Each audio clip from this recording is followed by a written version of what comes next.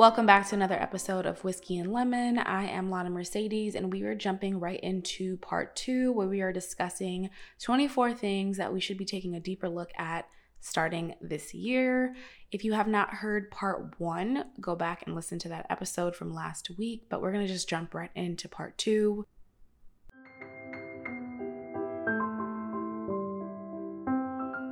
Number 13 is quality over quantity. Everything, relationships, food, experiences, possessions. Man, I don't know about you, but my friend group has changed significantly over the years.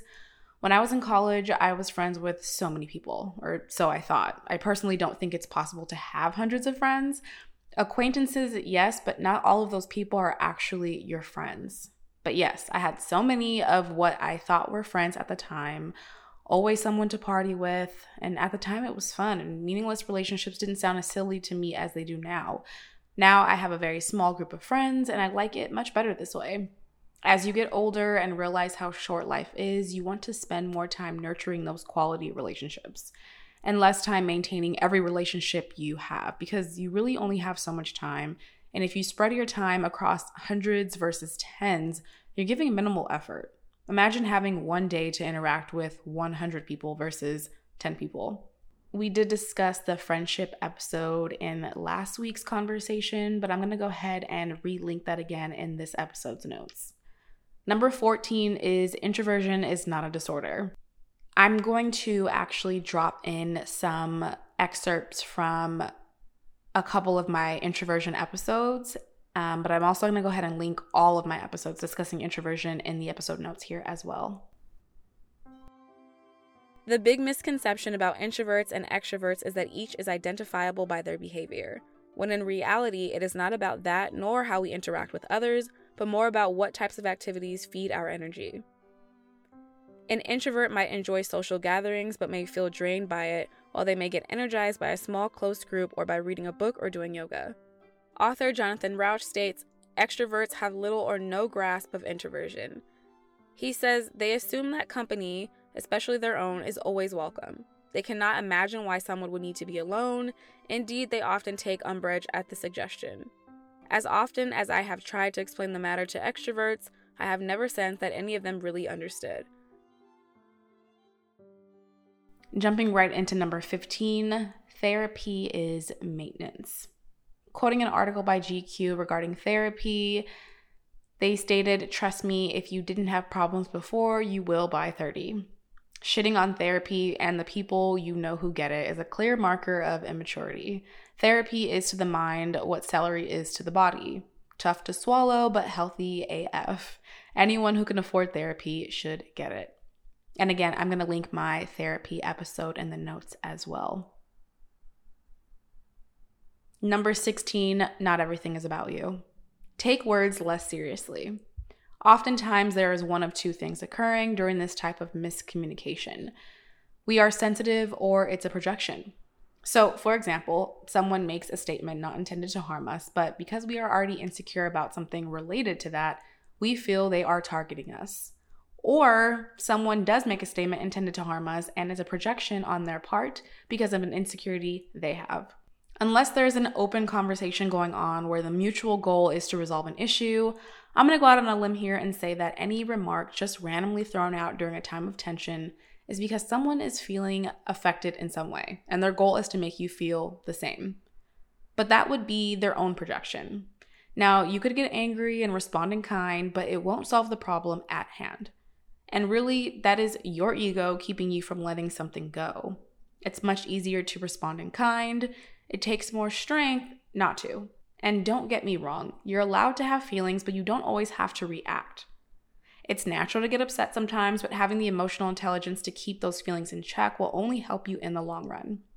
And with all of that said, remember that despite sometimes people wanting to get under your skin, sometimes that isn't the case at all, and you're just making it about you. You're not at the center of everyone's world. We all have our own issues, and it would be quite vain to assume that everyone's are about you. Number 17, consider the things you actually enjoy. Now, we talked about this in a previous episode and which one is escaping me at the moment, but I gave you an example of my friends in college always wanting to go to the beach. And I mean, I get it. We were in LA. but I'm not a beach girl. It's just not my vibe. I don't hate it, but I was never one to rally all of my friends to go unless maybe it was a bonfire, because outdoor nights with a fire was definitely more my speed.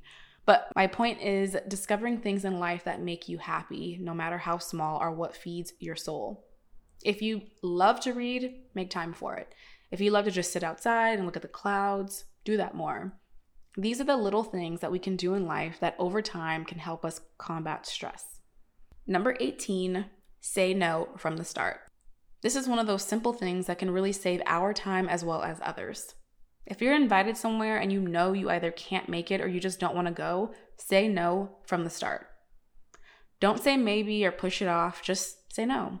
There's no need to stress yourself about constantly following up, and you can rip the Band-Aid off when it comes to the other person inviting you having to also do the same. This goes back to nurturing valuable relationships. There's no need to waste time with small talk and interactions that you are dreading going to when your negative energy will just rub off on others.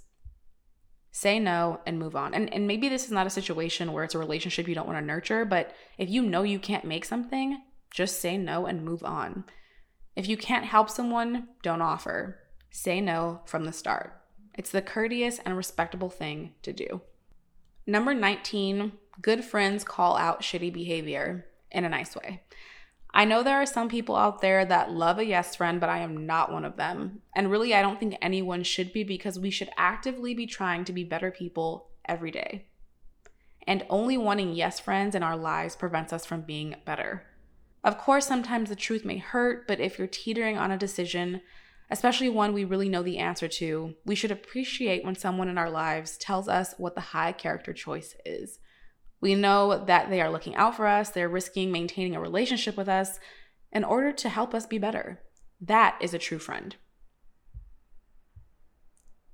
Number 20, stop ghosting. As we discussed before, relationships change over the course of life, and some friendships will last a lifetime. But most of the time, the people we know will come in and out of our lives. This dynamic isn't always wanted on both ends, though. So if you have a friendship you feel is bringing you more detriment, be open about it. I know people won't always receive it well, but that doesn't mean you don't do what's right. I've had friends I've had to have conversations with or shoot a quick but direct text, but being upfront about where I stand on that relationship.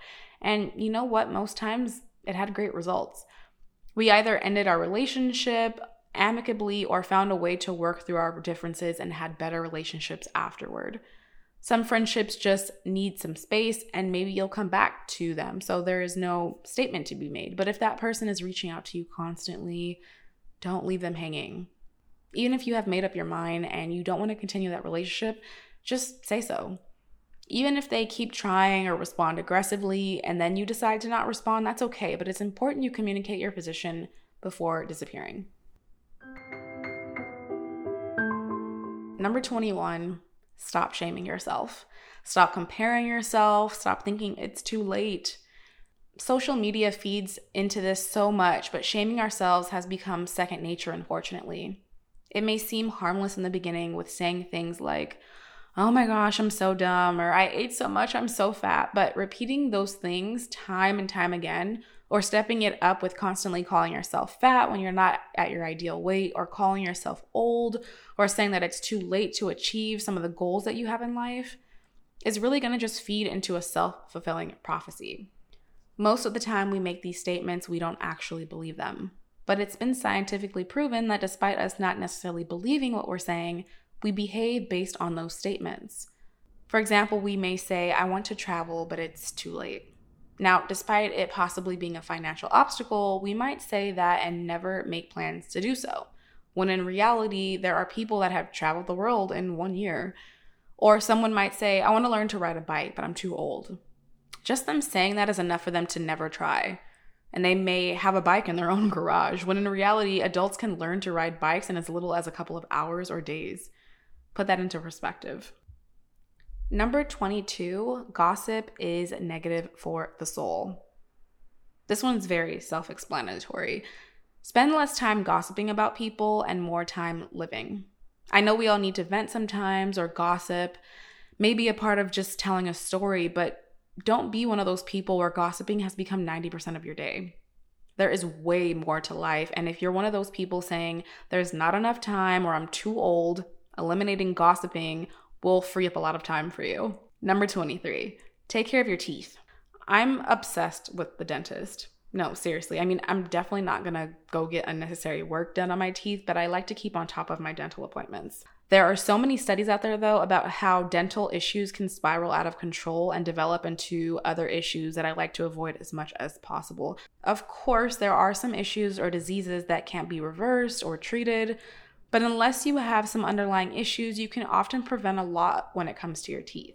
Quick tasks like flossing after eating and avoiding or at least decreasing how often you eat things like popcorn or foods heavily coated in sugar or oil will really go a long way.